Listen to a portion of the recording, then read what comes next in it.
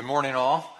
Great to see you. I'm Greg Paris. We're so thrilled that you're here today at Union Chapel. Welcome. Beautiful sunshine out there. I hope you're having a good day. We are in the midst of Sabbath rest as this important sermon series. Thank you for all the good feedback that you have provided. Many of you have responded by saying that you're making some adjustments to your life, and it's really nice just to give people permission to actually adjust their lives so that they can practice more effectively the whole notion of Sabbath. So today I've chosen as our text from the scripture Isaiah the prophet, chapter 56. Isaiah 56, I'm going to read just two verses, first two verses there in Isaiah 56. Trust it'll be a blessing to you. I know you're still moving that offering. So if you have your Bibles, you can turn there. If not, we will project the words on the screen. Our custom at Union Chapel is to stand to hear God's word, so I invite you to do that as you are able.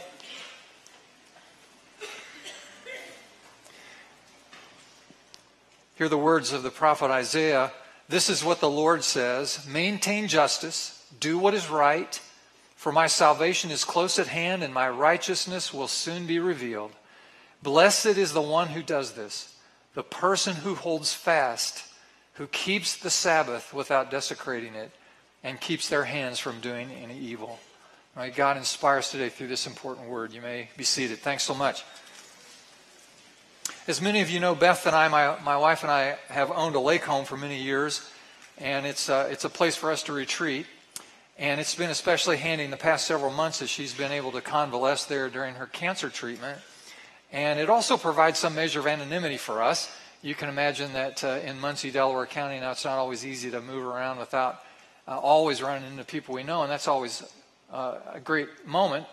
But sometimes you'll just like to have anonymity. And another thing that's happened during the last several months with Beth's treatment is I have had to pick up a lot of the domestic chores. And so I've been domesticated, as it were, well-trained. And one of my chores has been to buy the groceries. So I've been going grocery shopping.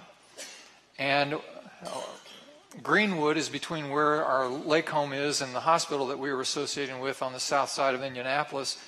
And so I was in the Kroger store in Greenwood a couple of months ago doing some grocery shopping. Never thought I'd ever say that out loud, but there it is. I was in the Kroger getting some groceries in Greenwood. And I got up to the checkout counter, and there was a woman who had a full cart of groceries in front of me, and I assumed this was for her family. And she was wearing a traditional Muslim head cover. She was Arab in descent, wearing the hijab. And so a thought crossed my mind. So I reached in and got my credit card, and I walked up to her because I was next in line, and I put on my very soft demeanor and tried to be as careful as I could, kind of slouched down so I wouldn't be too tall, and I had my credit card in sight, and I smiled at this young woman, and I said, excuse me, but my name is Greg, and God has blessed me in my life. In fact, I have a lot more than I actually need in my life. Would you mind if I bought your groceries for you today? And this kind of took her aback, and she had to pause, and I gave her a couple of moments to process, and she said, well, I guess it would be okay. And so I quickly swiped my card. And she was very grateful, very thankful, and she was thanking me as she was checking out. And I said, well, I want to say one more thing to you. I'm a follower of Jesus. And it's a great blessing to me to be able to be generous to you. So have a great day. And that was it. And off she went. On your outline, you'll see a few points that I want to make. The first one is this, that Sabbath and giving are two sides of the same coin. Sabbath and giving are connected. And it's no accident. You know, in many traditional churches, for example, they'll pass the offering, and the offering plates, once the offering's been received, they are brought forward again and set on the altar table right next to the communion elements. And that's not a coincidence, because Sabbath and giving go together. They're like conjoined twins. I mean, you can't separate them. They track together. They're motivated by some of the same things.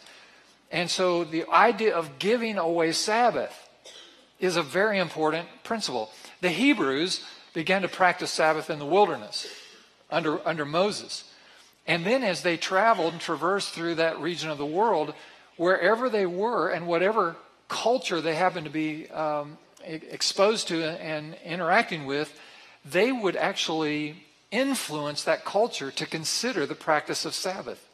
So when you fast forward all the way up to the time of Jesus, in the first century, we see that all of that region of the world were actually practicing the Sabbath. We have historical voices. The Greek writer Philo, the Roman statesman and philosopher Seneca all wrote about this. The Roman historian Josephus all wrote about this. Josephus actually said, and I quote, "Not any city of the Greeks, nor any of the barbarians, nor any nation whatsoever is found where the Sabbath is not observed." So the Hebrews were effective not only in practicing the Sabbath day, the seventh day Sabbath, but they were effective in giving it away to the cultures around them. And they all benefited from that. Then when we get to the New Testament, we find the writings of the Apostle Paul and other gospel writers who remind us that it was very difficult to be a Christian in the first century, and indeed the first number of centuries.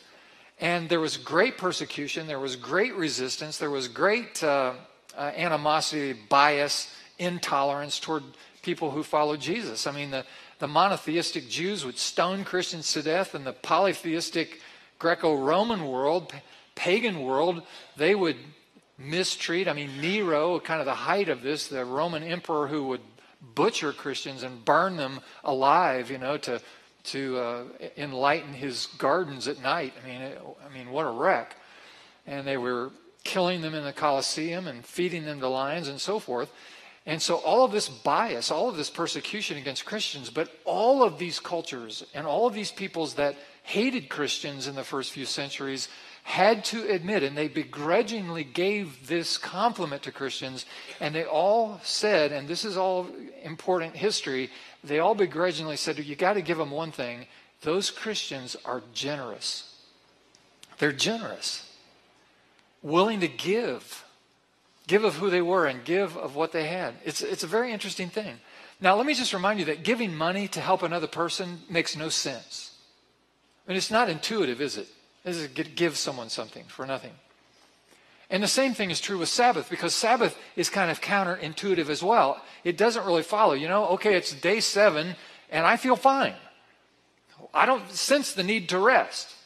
Why would I need to stop and rest? Which is the definition of Sabbath. Why should I do that? So it is counterintuitive. But for a follower of Jesus, there is no separating the Sabbath and giving. They're together. And so when you give away the Sabbath, you not only act in obedience, but you act in generosity. So it's good to take the Sabbath, and it's godly to give away the Sabbath. So you see these two things closely connected. Now, let me just give you an illustration of why I think we need to think about and talk about Sabbath and giving a bit, because one of the unfortunate areas of Christian experience where Christians don't seem to get the connection here is in the context of how generous Christians tend to be with people who serve Christians, for example, in restaurants. This is an example. If you ask a dozen servers from restaurants in Muncie, Indiana, and you just had them independently here, and we didn't let them collaborate with each other, and we asked the question, what is your worst day of the week in your business? I know what they would say. They would say right after church on Sunday is the worst time to work in restaurants in Muncie. Now, listen, when I said it, you go, that's probably right. It's not right, but it is true. That's probably true. Now, does that offer some disconnect for anyone here besides me? A disconnect between learning about the Sabbath and how it's connected to being generous and giving, and then going to a restaurant and stiffing a waiter? Maybe those two should be in alignment. You've just heard a very nicely prepared and delivered sermon on Sabbath and giving, and you resonate with it, and you realize those are connected, and they are similar values, and they all have the same motive in heart, And so wouldn't the right response, rather than leaving Union Chapel and going down to the Port of Vallarta and stiffing one of our Latino friends down there with a tip, maybe if we all went down there and gave a generous tip, our good friends down at the PV might think, what's going on at that church down there? This hasn't worked in any service so far, so don't feel bad that you're not really enthusiastic about what I'm saying. I have to fill the time with something, so we'll talk about this for just a moment longer. You know, the old adage was 10%, the old standard, 15% tip, maybe 20%, stretching it up there. Why don't we start a new trend? Why don't we think 50%? 50% to 100% tip.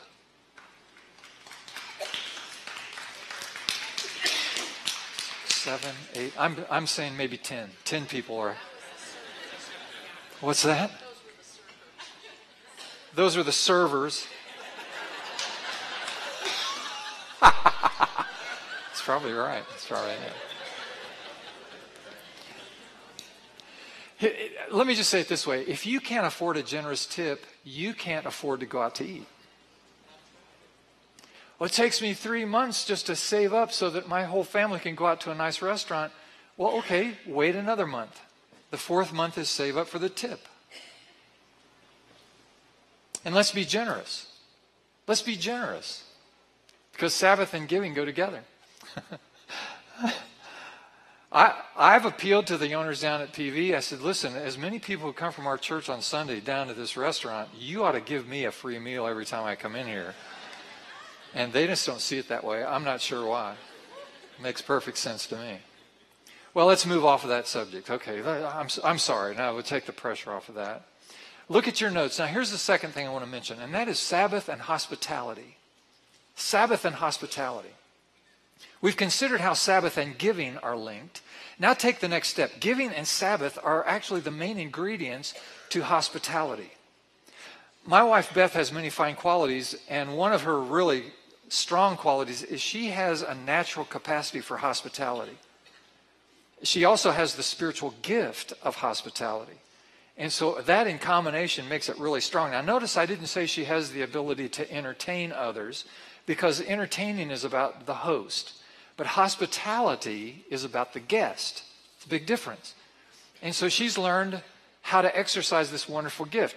And hospitality at its core, look what it allows us to do. It allows us to have company and enjoy company with people who may be different than us. We have an entire political and social culture right now in the United States that is caustic. And the reason it's caustic is because we have so many people who make a living out of finding all of our differences and exploiting those differences and getting people at odds at one another because we're different in some way. I mean, what's your political party? What's your race? What's your creed? What's your social circle? And all of these issues come up, and so we have people who spend all of their time with some kind of victim and poverty mentality, saying, look how bad people are, and look how little I have compared to someone else. And so we just get at odds with one another because we reach for the lowest possible common denominator among ourselves, which is our differences. And it's not good. It's not healthy, and it's not holy. So here's what hospitality does.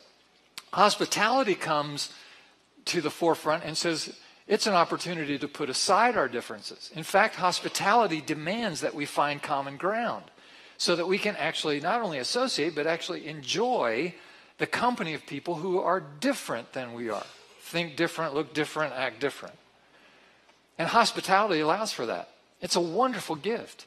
Now, hospitality can be exercised with people who are different than you, but it doesn't have to be with people who are different. You can exercise it with friends.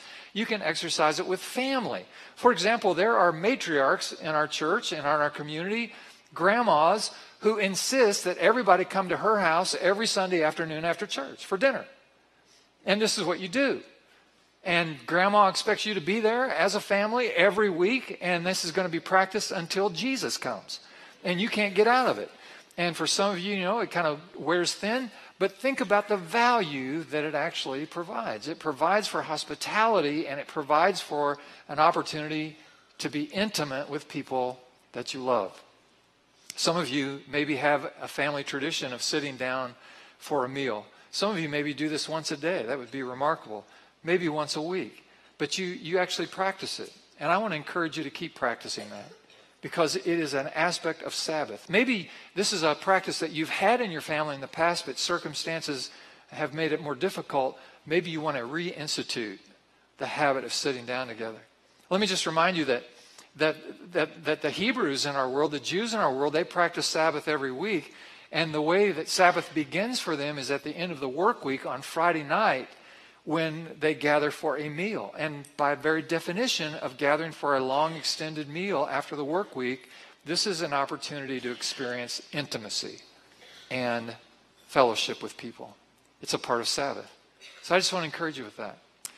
One of my favorite TV programs of all time is the Andy Griffith Show. It still runs 24/7 on some channel somewhere in the world. It's just very popular. I especially, Beth and I have appreciated so much the values that were taught through that TV series, living in Mayberry. And the characters there are so interesting and funny and charming.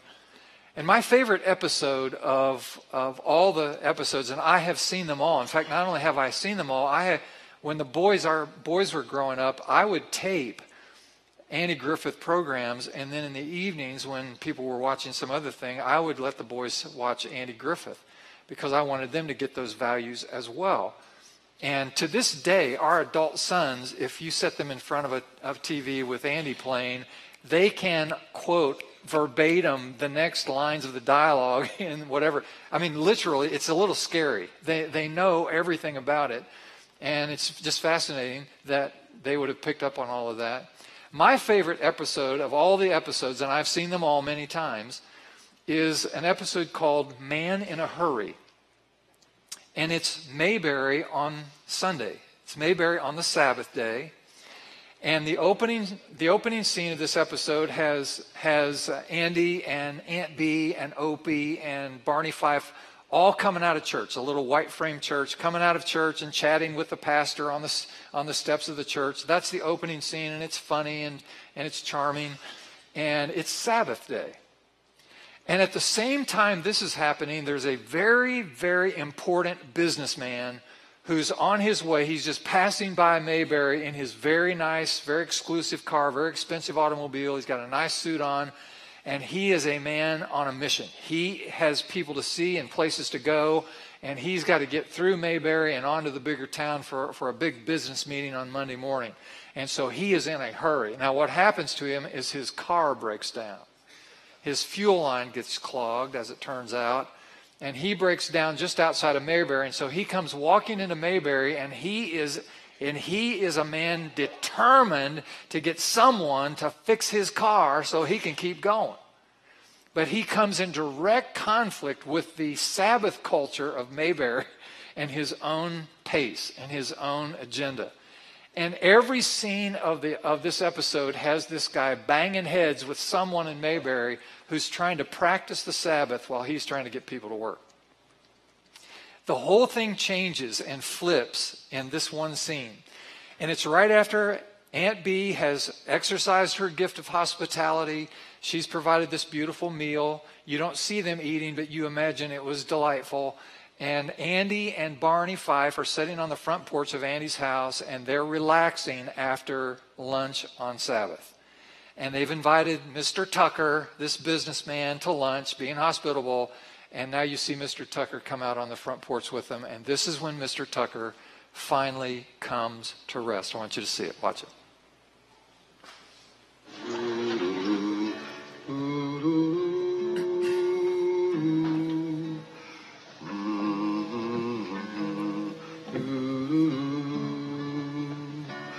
No place is so dear to my childhood as the little brown church in the vale. There's a church in the valley by the wildwood, no lovelier spot in the vale. No place is so dear to my childhood as the little church in the vale. Oh, come, come, come, come, come to the church in the wildwood. Oh, come to the church in the vale. No place is so dear to my childhood as the little brown church in the vale.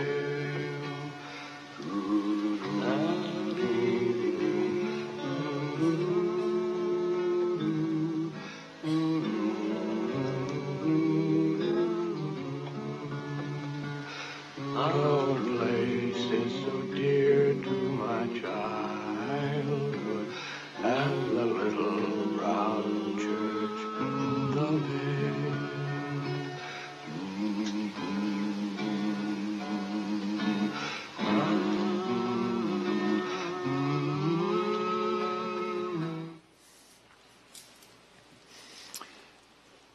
Did you feel it?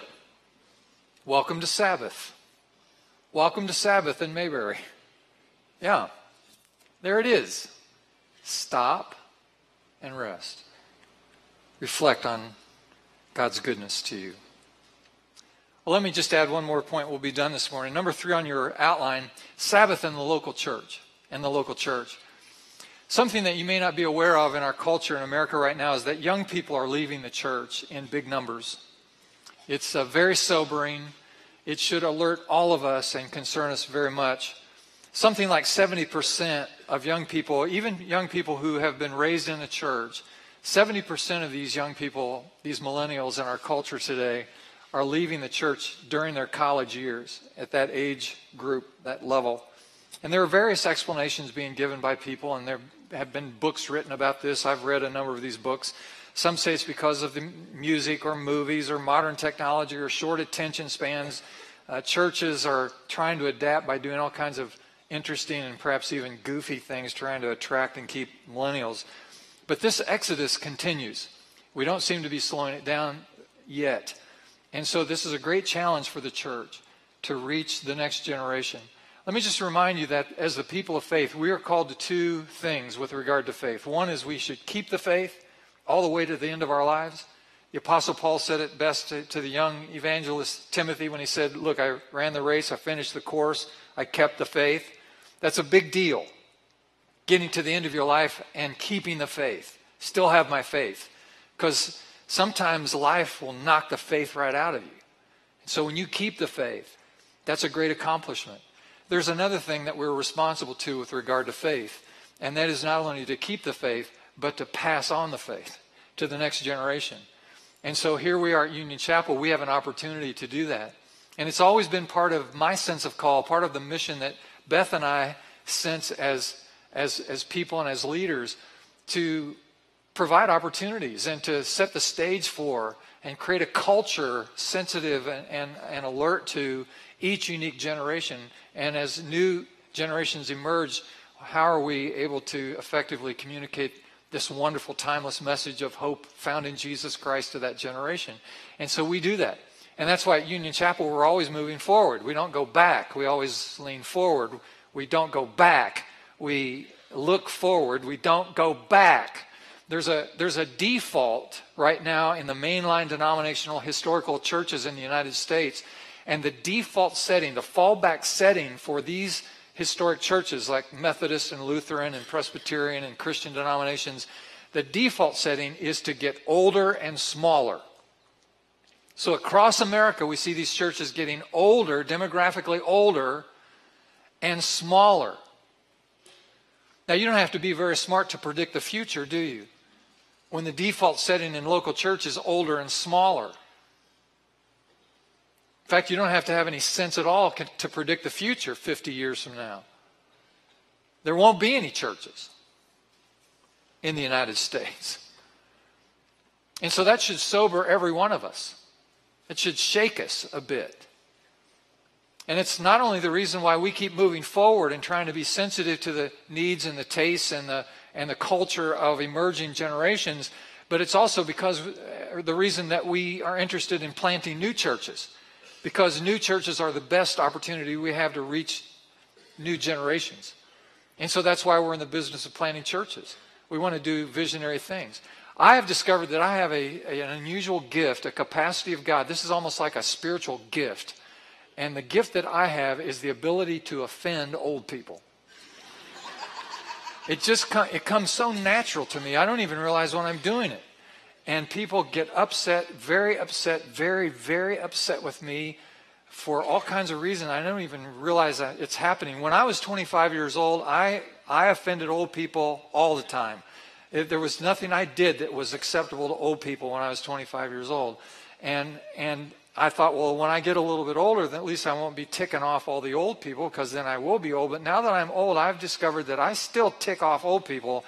Even people who are younger, chronologically younger than me right now, get angry with me because I act like that I'm more interested in young people than I am old people. And so here I'm going to do it again. I am more interested in young people than I am old people. And the reason, well, that's not right, that's not fair. It's right, and it's fair, and it's good, and it's godly, because listen to me, old people don't come to faith very easily. Once you get to 50, 60 years old, you know the chances of you coming to Jesus, if you don't know Jesus, is like 1 in a million. Literally. So how many 60-year-old people in Delaware County who don't know Jesus need to come to Jesus? Well, there's not even close to 1 million people. I might reach one 60-year-old if that's all I emphasize. So I'm more interested in people that will actually respond to the gospel. So we go forward, we don't go back. We go forward, we don't go back. We go forward. So we're not going to go back to the way it was. We're not going to go back to the way we like it. We're not going to go back and sing those songs. We're not going to go back and dress that way. We're not going to go back that way and act that way. We don't go back, we go forward. There, I did it again. I could feel it. I was offending people right there. That's what happens. And so we've got an entire generation of young people who are walking away from a meaningful connection with the hope of the world, which is the expression of the local church, and the dissemination of the gospel of hope found in Jesus Christ. Young people walking away from that. Listen, we can't let that happen. And so we've got to do something about that. And while this exodus continues, people are trying to figure out why it's happening. And I want to speculate a bit about that. And one of the reasons I want to put this on the screen right now, one reason I think it's happening is that most children do exactly what they are taught. And they see their parents worshiping many lesser gods of the culture, little bitty tiny gods, little bitty false gods, counterfeit gods, not the one true God, but lesser gods, gods of the culture. When our boys were growing up, Beth and I raised 2 sons, and we realized even then that we had to work hard in order to keep the Sabbath day and keep it holy in our family, because there was growing pressure on young people then, and it's even more intense today. For parents, I feel your pain. I feel this pressure to conform to these new social norms, to conform to these new cultural norms, to conform to this athletic culture, this youth culture of athletics. And when we were raising our boys, we had to work hard at that, and it was tough, because you had to swim against the current. You have to go against the stream. And you had to say no. You had to make adjustments to things. So when coaches would call our boys and say, no, we want you to join our AAU basketball team or AAU baseball team or something like that. And we'd say, well, now, what is the implications of playing on this team? Well, you play on the weekends. That's when you play. Especially during the school year, you got to play games on the weekends, so you got to travel. So you'll be in Ohio one weekend, and you'll be in Kentucky the next weekend, and blah, blah, blah. And so we had to say no. No to that. No to that. All the voices in the culture says, well, you have to participate to stay competitive. If you don't participate, your kids won't be competitive when they get older, and they won't make the teams, and they won't be happy, and they'll be outcasts. You've got to do this to be competitive. I had one of my high school teammates, at a high school reunion a few years ago, came up to me, and he was so proud to tell me this. He said, my 12-year-old son last year played in 104 basketball games. 12 years old, 104 games. I'm thinking, LeBron James didn't play 104 games. And I said, what is the matter with you? Do you really think that's helping your 12-year-old to play 104 games? Let me just say this out loud. That's not helping anybody. That doesn't help. And then there was peer pressure, you know, so our boys would come to us and they said, well, look, all my friends are doing it. Why can't I do it? And the answer was because it violates an important value, the value of the Sabbath, the value of worship. Corporate worship adds value. It ennobles people's lives. You may not think much of what you're hearing this morning, but your life is better for being here today than it would be if you weren't here. Because you are in the presence of God. You're in the presence of God's people. You have heard the word of God read to you this morning. Your life is better for having been here. Your life is more noble, more honorable, more fruitful as a result of being here. It matters when you place values in the right things. It matters when you honor the Sabbath and keep it holy. And we have this culture. And when some of the parents, some of my peers back in the day, one of these guys heard about what our decision, my boys aren't going to play along, he got right in my face, looked me right in the eye, and this is what he said, and I quote, just because your kids aren't participating isn't going to stop it. This is what everybody does now. And so I leaned just a little bit closer and I looked him in the eyes and I said, well, just because everyone else is going to hell doesn't mean I have to go. I'm not going. And neither is my family. I took this big chance 20 years ago. It's a big chance because our boys, were that age. And I took this big flying leap. And my big leap was this, that I believe that if I did the right thing, just like Isaiah commanded us to do from our text today, do what's right and do what's just and do what's honorable before God, that God would do something on our behalf. And I took this big chance. And I decided that I was going to bet that if our boys didn't get caught up in all the lesser gods and chase all the lesser gods of culture, that 20 years from then, if we held up the right values now, that 20 years from now, it would pay off. And I'm just here as a witness. I'm a voice. Maybe I'm an exception to the rule. I don't know. But I'm just telling you, it all worked out. It all worked out really well for our boys in every way. Socially, academically, athletically. I don't think they missed out on anything by honoring the Sabbath and keeping it holy. You see, the third commandment, the one just before, remember the Sabbath day and keep it holy, says that God will not tolerate us if we worship idols, that we serve these lesser gods. That God won't go for that. In fact, there's a caveat there, and it says, if you're bad at parenting and you don't honor these values, then there will be a curse on up to 4 generations of your children. But he said, if you honor the Lord in this way, there will be the blessing of God and the favor of God that comes after you and your children for 1,000 generations. And that's the promise in it. And I've just let you know that I'm one of the witnesses, I'm one of the stories, I'm one of the testimonies that can tell you that God has honored that promise for me. No group in society, in my opinion, labors more than parents in our culture today who try to raise their children to serve multiple gods. Oh yeah, my children, we go to church once in a while and we love Jesus and we try to learn about Jesus, but we also serve all these other gods that are available in our culture. And I just want to submit to you that there is no more difficult job in the world than trying to chase all of these gods. And you know that it's true, just like I do, that these lesser gods, these false gods, these counterfeit gods will demand more and more of you and deliver less and less. They promise a lot, but they deliver very little. And they demand everything from you. You have to do this, you have to pay this amount, you have to travel, you have to belong, you have to social, you have to do it. If the soccer game is at 9 o'clock on Sunday morning, you've got to take your kid to soccer. Or somehow you're going to lose something Really? Seriously? Come on now.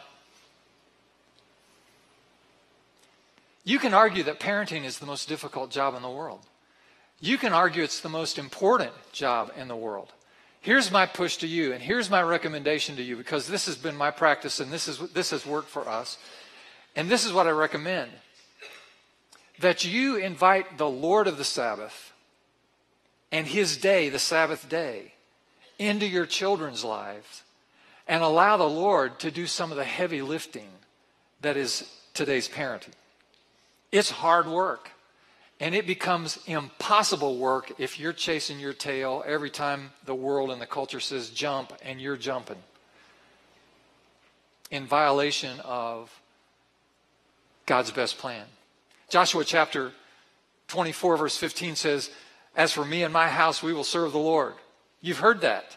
Joshua stood before the nation and he said, "As for me and my house, we're going to serve the Lord." And the whole nation went, "Yeah, we're with you." It was great leadership.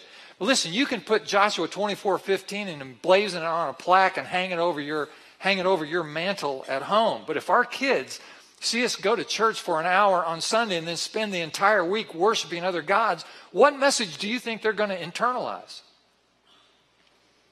You know that this statement is true, but let me just say it just to drive home the point. I'll put it on the screen. Children learn more from what their parents do than from what we say.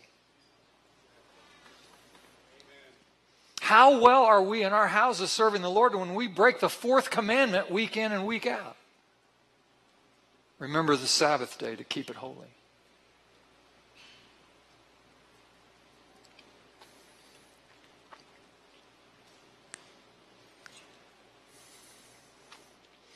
The Apostle Paul comes along later in the New Testament and reminds us about the body of Christ, and he says, look, we're all part of the body. The hand can't say to the foot, I'm not part of the body because I'm not a foot. He said all the parts are important, and the value then is added when we're connected, rightly related. You can take a single cell of a human being, and you can keep it alive under certain circumstances. Well, let me tell you what a single cell can't do. It can't grow. It can't reach its potential when it's by itself. That's why being connected, that's why being part of the local church is such a vitally important value in the life of a person who follows Jesus. And why association with the local church is a primary way to remember the Sabbath day and keep it holy. So good on you for being here today. Good on you. You're exercising a godly value that God has promised will produce blessing and favor in your life and your children's lives for 1,000 generations. Let me ask you, is that investment worth it? Yes, ma'am. Yeah. So let me just conclude by saying this. If you're going to step into Sabbath, it usually means a requirement to step out of something else.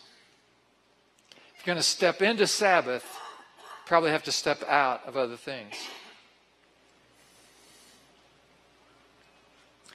And so the question is, are you willing to make the adjustments? Because that's what it takes. We've mentioned some businesses that close their doors on Sunday. We've mentioned Chick-fil-A and Hobby Lobby. I found out about another one. They're B&H Photo in New York City. They have a $70,000 retail store right in the heart of the business district in New York City, B&H Photo. And they also have an online shopping site that is incredibly lucrative. And they close down their internet site for 24 hours every week on Sabbath. So here are these businesses. In shutting their doors, they're declaring their faith. They're not those who equivocate about their faith. They see their devotion to God and honoring the Sabbath as the primary motive for their behaviors. They say that something is more important than profit. They say that the customer is not always right. That one day a week, they say, God is my focus, that God is their source, and they rely on Him, trust Him with the rest. Eugene Peterson is a name that many of you know. He is the author of the Bible paraphrase called The Message. Many of you have copies of that. It's been a great inspiration to millions of people. And this is what Eugene Peterson said about the Sabbath. We're ending now. This plane is right at touchdown. Look at what Eugene Peterson said. Sabbath is a time to transition from human doings to human beings. It's good, isn't it? Now, our time of reflection, we do this at the end of each of these messages. I want to just look at Psalm 46, verse 10. And what we're going to do is we're going to read it together. Only each line of that verse, we're going to omit one of the last word in the verse all the way to the end. And we're going to do it together. So, are you ready? We're going to read it together. So, read with me. Ready? Here we go. Be still and know that I am God. Be still and know that I am. Be still and know that I. Be still and know that. Be still and know. Be still and be still. Be. Now would you stand with us as we sing?